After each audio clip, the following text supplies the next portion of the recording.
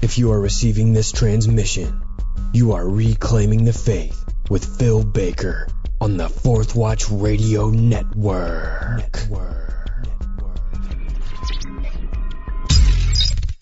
Welcome to episode 4 of Reclaiming the Faith, a podcast with a mission to reveal what the earliest Christians believed about the core issues facing us. Today, I'm your host, Phil Baker. Now let's dig into history. Hey everyone, thanks so much for taking time to listen to the podcast. In episode 4, I'm going to share with you the first chapter of my book, New Wineskins and the Simple Words of Christ. And in this chapter, I talk about what it means to truly make Jesus the Lord of our lives.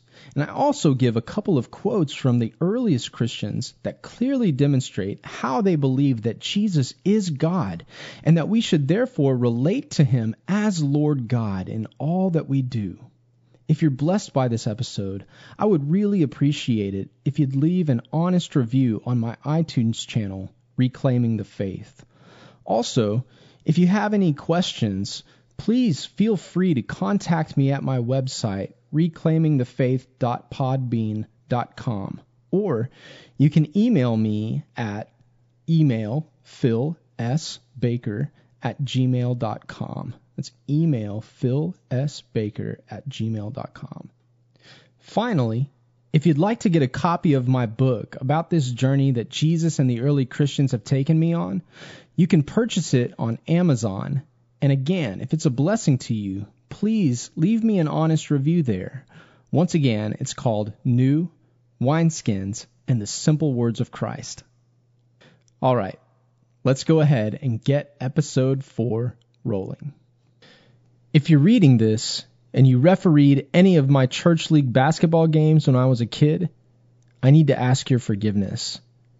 I'm sorry for cursing you out.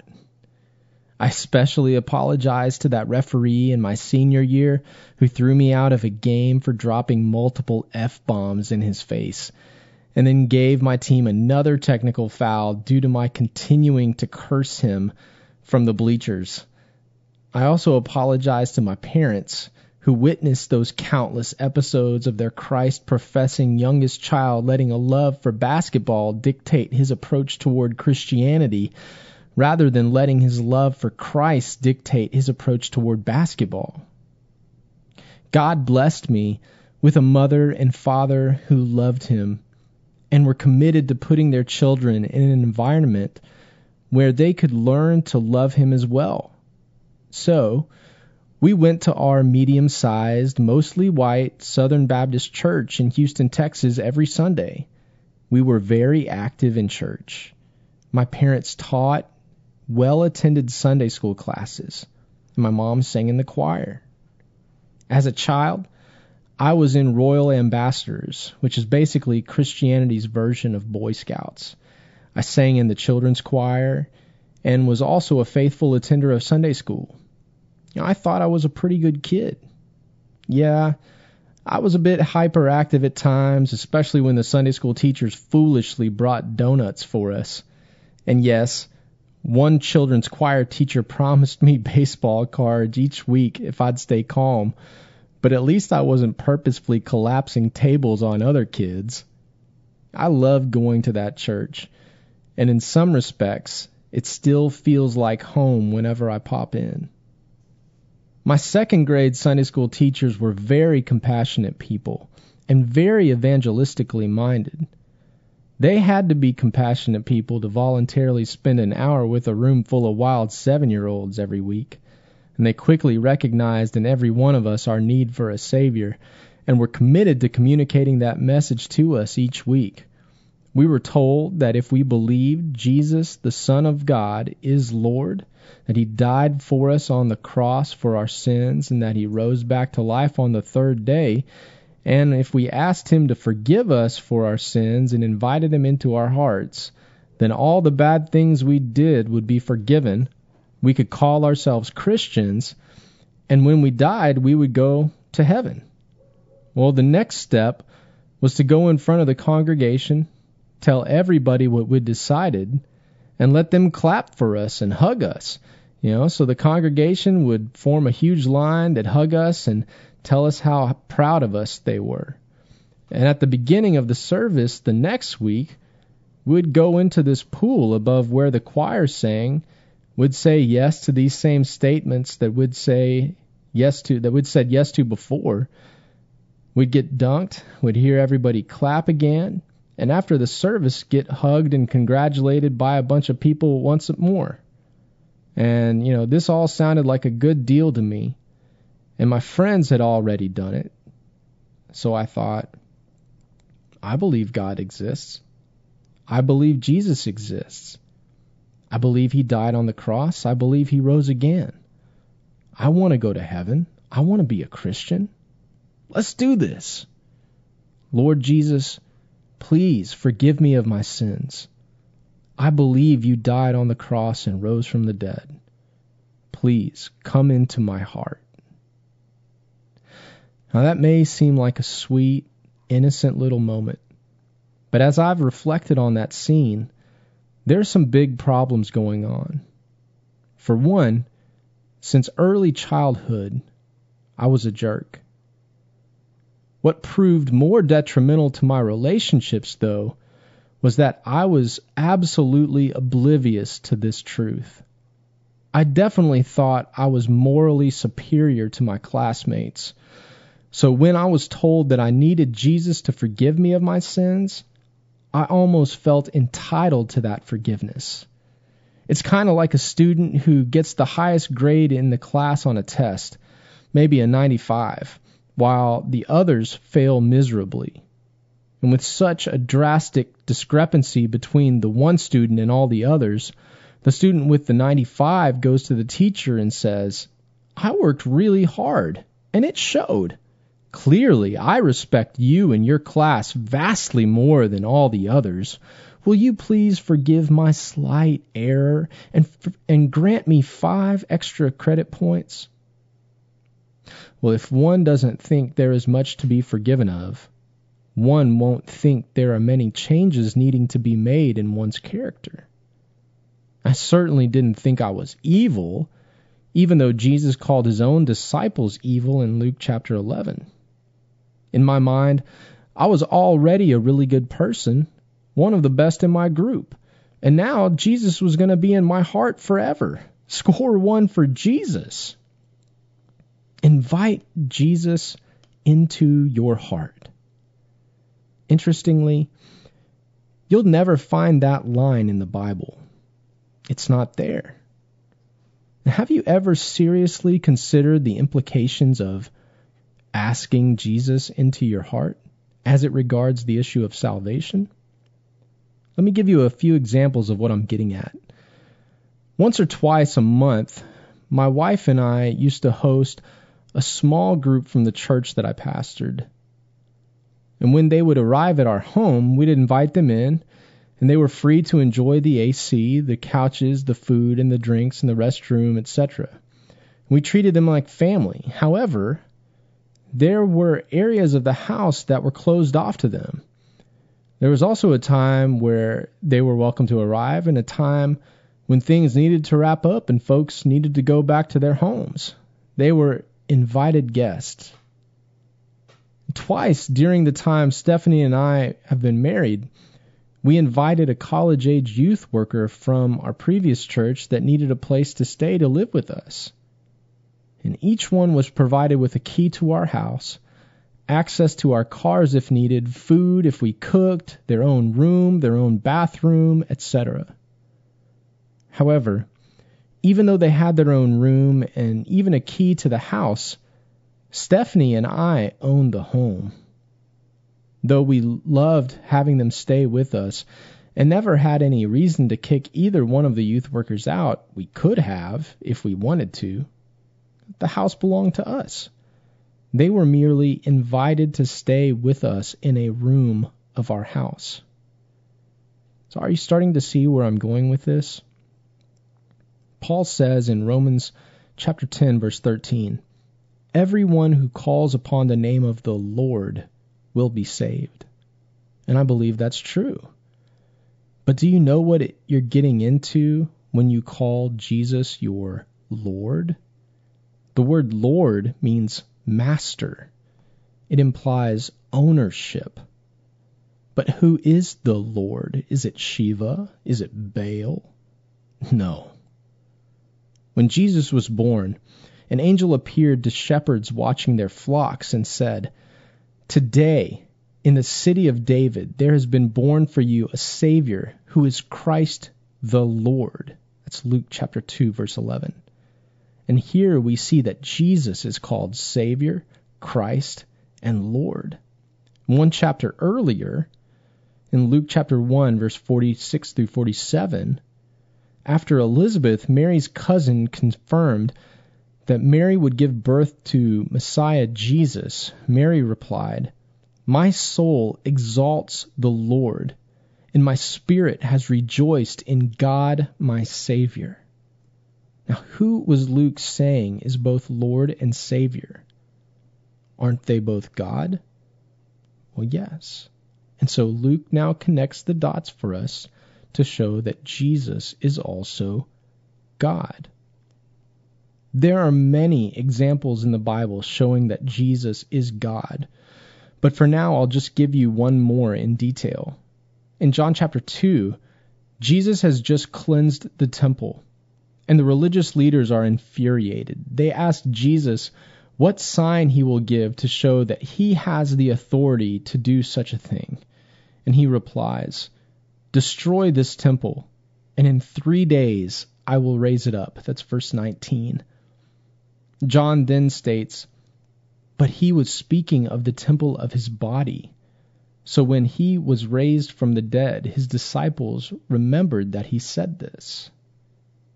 Okay, so who did Jesus say would raise him from the dead? Well, he said he would raise himself. Yet Paul wrote in Romans chapter 10, verse 9, "If you confess with your mouth Jesus as Lord, and believe in your heart that God raised him from the dead, you will be saved." So, who raised Jesus from the dead? Jesus or God? Well, the Bible teaches that Lord Jesus is God. The speculation that Christians only began to teach the divinity of Jesus after the Council of Nicaea in 325 AD is simply untrue. Emperor Constantine did not come up with that doctrine. From Genesis to Revelation, the Bible consistently affirms that Jesus is God. And it's no wonder then that Ignatius, the bishop of Antioch, and the disciple of the Apostle John, wrote to the Trallian Christians in 105 CE, "Continue in intimate union with Jesus Christ, our God." And in an early document that's well respected by the early Christians called a letter to Diognetus, it is written, "Truly God himself, who is almighty, the creator of all things, and invisible, has sent from heaven and placed among men the one who is the truth, and the holy and incomprehensible Word. God did not, as one might have imagined, send to men any servant, angel, or ruler, but rather he sent the very creator and fashioner of all things, by whom he made the heavens, as a king sends his son, who is also a king. God sent him. He sent him as God." If Jesus is both Lord and God, if the earth is the Lord's and all that is in it, which by definition includes our hearts, I'm not sure he will accept being merely a guest or even a renter. Jesus demands that you sign over the title to the house. Now let's take a look at just a few of Jesus' words concerning this matter. Mark chapter 8, verse 34 through 35 says, this is Jesus, he says, "Whoever wants to be my disciple must deny themselves, take up their cross, and follow me. Whoever wants to save their life will lose it, but whoever loses their life for me and for the gospel will save it. Again, Jesus says in Luke 14:31 through 33, what king, when he sets out to meet another king in battle, will not first sit down and consider whether he is strong enough with 10,000 men to encounter the one coming against him with 20,000? Or else, while the other is still far away, he sends a delegation and asks for terms of peace. So then, none of you can be my disciple who does not give up all his possessions. And finally, Jesus said in John 12:25 through 26, anyone who loves their life will lose it, while anyone who hates their life in this world will keep it for eternal life. Whoever serves me must follow me, and where I am, my servant also will be. My Father will honor the one who serves me. Now, these passages don't sound like your typical gospel presentations. You don't hear many evangelists using these verses before altar calls, asking people to come give their lives away for Jesus. We read these words and want to say, take it easy, Jesus. No one's going to follow you if you keep on talking like that. You're being too extreme. Those words are not seeker-friendly. Do you even want any of those folks to come back next week? I'm going to be honest with you. As often as I teach from those verses and preach from them, a part of me cringes when I think about them. As I wrote in the introduction, I like doing what I want when I want. I like shower-free Thursdays, even if Stephanie is not a fan of my post-Wednesday manly musk. I like eating mass quantities of fried okra and fried chicken until I'm agonizing with stomach pains on the bedroom floor, begging Stephanie to bring me some fiber pills and large glasses of water. I like to watch Netflix or Sunday Night Football way past my bedtime and then not be able to go to sleep and have to wake up to have to take an Ambien only to wake up feeling like a zombie the next morning. I like doing me. What I don't particularly enjoy, though, is relinquishing control. However, when a controlling personality desires to enter into a relationship with the Lord of heaven and earth while remaining in control and reaping all of his benefits, what results is a big mess. And because I approached Jesus in this way for so long, I experienced mess after mess. In Matthew 9, disciples of John the Baptist came to Jesus and asked why his disciples don't regularly fast like they and the Pharisees do. Setting aside 2 days a week to fast was a common practice of the Pharisees at that time. And Jesus responds by basically telling them that groomsmen preparing for a wedding don't fast while they still have the prospective groom in their company. But once the groom is married and taken away from them, they will get back to fasting. And there are several points our Lord is making here, but I believe the main thrust is that in the lives of his followers, who Jesus is, what he teaches, and what he has come to do takes precedent over everything else. He states, neither do people pour new wine into old wineskins. If they do, the skins will burst, the new wine will run out, and the wineskins will be ruined. No, they pour new wine into new wineskins, and both are preserved. See, new wine expands as it ferments. New wineskins can handle new wine because new wineskins will expand with the fermenting wine. However, old wineskins have already reached their capacity for expansion. So when new wine is poured into old wineskins, the new wine will literally cause the skins to burst, thus causing a huge mess and wasting both the new wine and old wineskins. My 7-year-old self thought I could keep the old wineskins of being both self-righteous and self-governing while following Jesus. And that's just not going to work. It's kind of like the time my dad and I put together the basketball goal that's currently sitting in my driveway. Two grown men who've put many things together in the past don't need to completely depend upon the instructions, right? I mean, those instructions are just suggestions, aren't they? The instructions said the entire assembly would take around 2 hours. It took us 2 days. The reason? We did not get first things first and fully submit ourselves to the instructions. Maybe you feel like you've tried the whole Christian thing and it didn't work for you. Well, let me ask you a question. Did you truly get first things first and submit yourself fully to the instructions? The instructions say Jesus must become your Lord.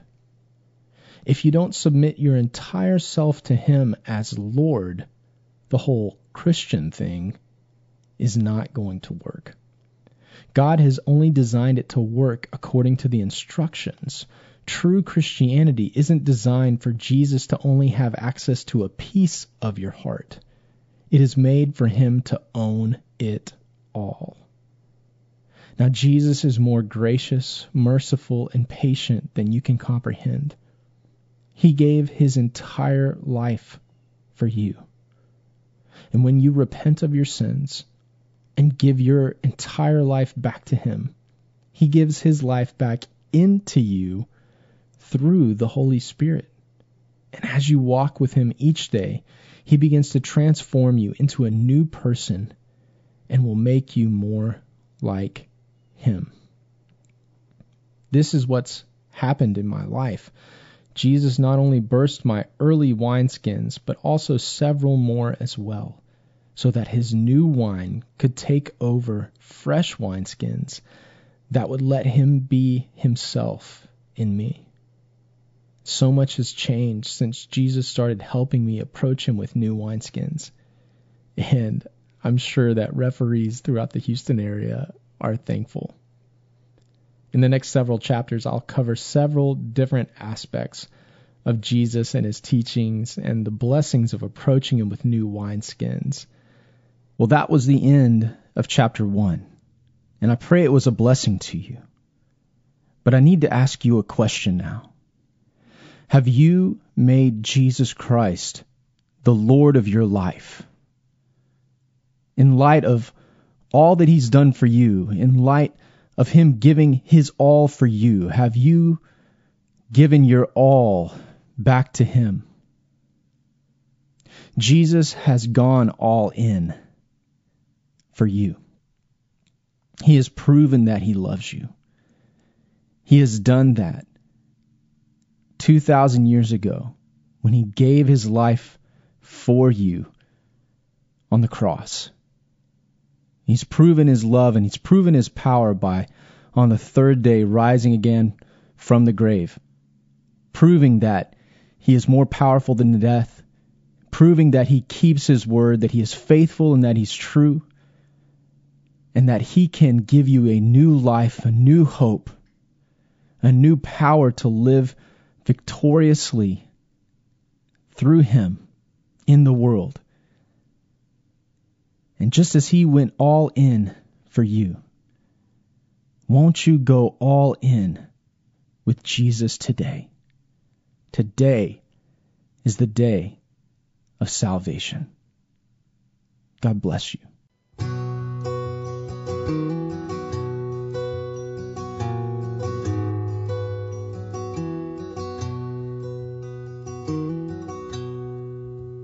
Rock of ages, cleft for me.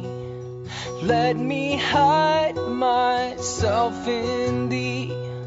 Let the water and the blood from thy wounded side which flowed be of sin the double cure. Save from wrath and make me pure.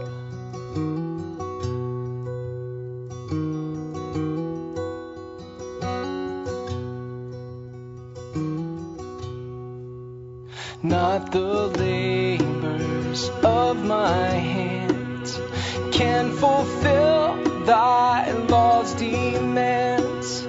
These for sin could not atone. Thou must save, and thou alone. In my hands no prize I bring, simply to thy cross I cling. O God of mercy, God of grace, God of love, you took my place. I deserved all hell could bring. Rock of ages, cleft for me.